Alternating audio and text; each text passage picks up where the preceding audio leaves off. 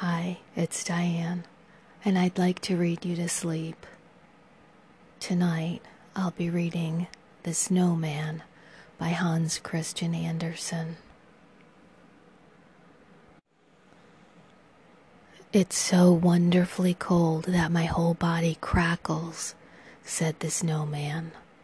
This is a kind of wind that can blow life into one, and how the gleaming one up yonder is staring at me.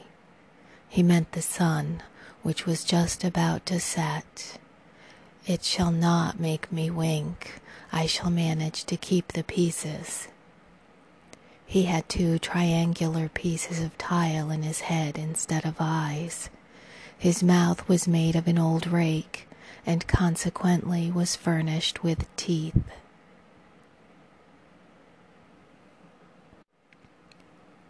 He had been born amid the joyous shouts of the boys, and welcomed by the sound of sledge bells and the slashing of whips. The sun went down, and the full moon rose, round, large, clear, and beautiful in the blue air. There it comes again from the other side, said the snowman. He intended to say the sun is showing himself again. Ah, I have cured him of staring. Now let him hang up there and shine, that I may see myself. If I only knew how I could manage to move from this place. I should like so much to move. If I could, I would slide along yonder on the ice, just as I see the boys slide. But I don't understand it. I don't know how to run. Away, away, barked the old yard dog. He was quite hoarse and could not pronounce the genuine bow wow. He had got the hoarseness from the time when he was an indoor dog and lay by the fire. The sun will teach you to run. I saw that last winter in your predecessor, and before that in his predecessor. Away, away, and away they all go. I don't understand you, comrade, said the snowman. That thing up yonder is to teach me to run? He meant the moon. Yes, it was running itself when I saw it a little while ago, and now it comes creeping from the other side. You know nothing at all, retorted the yard dog, but then you've only just been patched up. What you see yonder is the moon, and the one that went before was the sun. It will come again tomorrow, and will teach you to run down into the ditch by the wall. We shall soon have a change of weather. I can feel that in my left hind leg, for it pricks and pains me. The weather is going to change. I don't understand him, said the snowman, but I have a feeling that he's talking about something disagreeable. The one who stared so just now, and whom he called the sun, is not my friend. I can feel that too. Away, away, barked the yard dog, and he turned round 3 times, and then crept into his kennel to sleep. The weather really changed. Towards morning, a thick, damp fog lay over the whole region. Later there came a wind, an icy wind. The cold seemed quite to seize upon one, but when the sun rose, what splendor! Trees and bushes were covered with hoar-frost, and looked like a complete forest of coral, and every twig seemed covered with gleaming white buds. The many delicate ramifications concealed in summer by the wreath of leaves now made their appearance. It seemed like a lacework gleaming white. A snowy radiance sprang from every twig. The birch waved in the wind. It had life like the rest of the trees in summer. It was wonderfully beautiful, and when the sun shone, how it all gleamed and sparkled, as if diamond dust had been strewn everywhere, and big diamonds had been dropped on the snowy carpet of the earth. Or one could imagine that countless little lights were gleaming, whiter than even the snow itself. "This is wonderfully beautiful," said a young girl who came with a young man into the garden. They both stood still near the snowman and contemplated the glittering trees. "Summer cannot show a more beautiful sight," said she, and her eyes sparkled.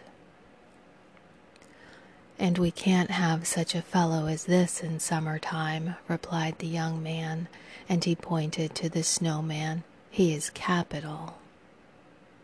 The girl laughed, nodded at the snowman, and then danced away over the snow with her friend, over the snow that cracked and crackled under her tread as if she were walking on starch. "Who were those two?" the snowman inquired of the yard dog. "You've been longer in the yard than I. Do you know them?" "Of course I know them," replied the yard dog. "She has stroked me and has thrown me a meat bone. I don't bite these two." "But what are they?" asked the snowman. "Lovers," replied the yard dog. "They will go to live in the same kennel and gnaw at the same bone. Away, away." "Are they the same kind of beings as you and I?" asked the snowman. "Why, they belong to the master," retorted the yard dog. "People certainly know very little who were only born yesterday. I can see that in you. I have age and information. I know everyone here in the house, and I know a time when I did not lie out here in the cold fastened to a chain. Away, away." "The cold is charming," said the snowman. Tell me, but you must not clank with your chain, for it jars within me when you do that." "Away, away," barked the yard dog. "They told me I was a pretty little fellow.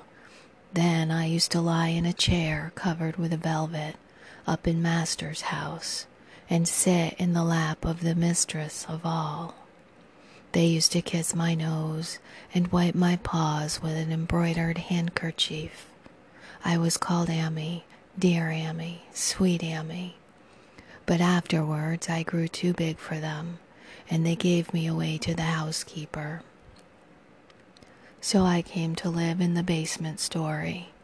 You can look into that from where you are standing, and you can see into the room where I was master, for I was master at the housekeeper's. It was certainly a smaller place than upstairs, but I was more comfortable, and was not continually taken hold of and pulled about by children as I had been. I received just as good food as ever, and even better. I had my own cushion, and there was a stove, the finest thing in the world at this season. I went under the stove, and could lie down quite beneath it. Ah, I still dream of that stove. Away, away." "Does a stove look so beautiful?" asked the snowman. "Is it at all like me?" "It's just the reverse of you. It's as black as a crow, and has a long neck and a brazen drum. It eats firewood so that the fire spurts out of its mouth. One must keep at its side or under it, and there one is very comfortable. You can see it through the window from where you stand." And the snowman looked and saw a bright, polished thing with a brazen drum, and the fire gleamed from the lower part of it. The snowman felt quite strangely. An odd emotion came over him. He knew not what it meant, and could not account for it, but all people who are not snowmen knew the feeling. "And why did you leave her?" asked the snowman, for it seemed to him that the stove must be of the female sex. "How could you quit such a comfortable place?" "I was obliged," replied the yard dog. "They turned me out of doors and chained me up here. I had bitten the youngest young master in the leg because he kicked away the bone I was gnawing. Bone for bone, I thought. They took that very much amiss, and from that time I have been fastened to a chain and have lost my voice. Don't you hear how hoarse I am? Away, away. I can't talk any more like other dogs. Away, away." That was the end of the affair. But the snowman was no longer listening to him. He was looking in at the housekeeper's basement lodging, into the room where the stove stood on its 4 iron legs, just the same size as the snowman himself. "What a strange crackling within me," he said. "Shall I ever get in there? It is an innocent wish, and our innocent wishes are certain to be fulfilled. I must go in there and lean against her, even if I have to break through the window." "You will never get in there," said the yard dog, "and if you approach the stove you'll melt away, away." "I am as good as gone," replied the snowman. "I think I am breaking up." The whole day the snowman stood looking in through the window. In the twilight hour the room became still more inviting. From the stove came a mild gleam, not like the sun nor like the moon. No, it was only as the stove can glow when he has something to eat. When the room door opened, the flames started out of his mouth. This was a habit the stove had. The flame fell distinctly on the white face of the snowman and gleamed red upon his bosom. "I can endure it no longer," said he. "How beautiful it looks when it stretches out its tongue." The night was long, but it did not appear long to the snowman, who stood there lost in his own charming reflections, crackling with the cold.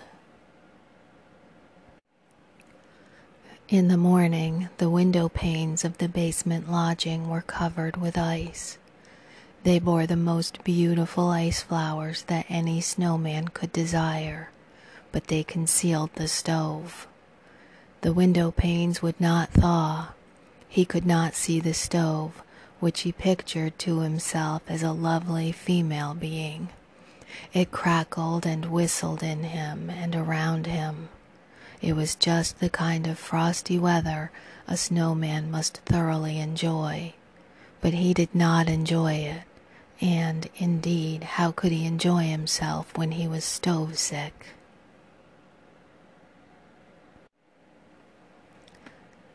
"That's a terrible disease for a snowman," said the yard dog.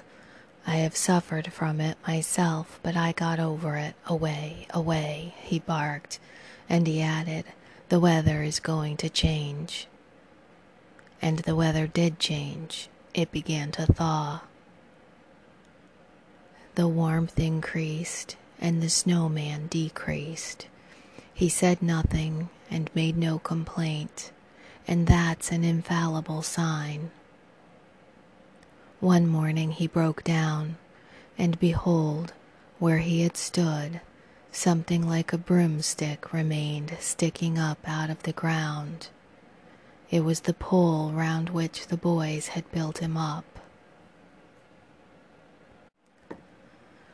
Ah, now I can understand why he had such an intense longing, said the yard dog. Why, there is a shovel for cleaning out the stove fastened to the pole. The snowman had a stove rake in his body, and that's what moved within him. Now he has got over that too. Away, away. And soon they got over the winter. Away, away, barked the hoarse yard dog, but the girls in the house sang. Green time from your house come out, willow, your woolly fingers stretch out. Lark and cuckoo cheerfully sing, for in February is coming the spring, and with the cuckoo I'll sing too. Come now, dear son, come out, cuckoo. And nobody thought any more of the snowman.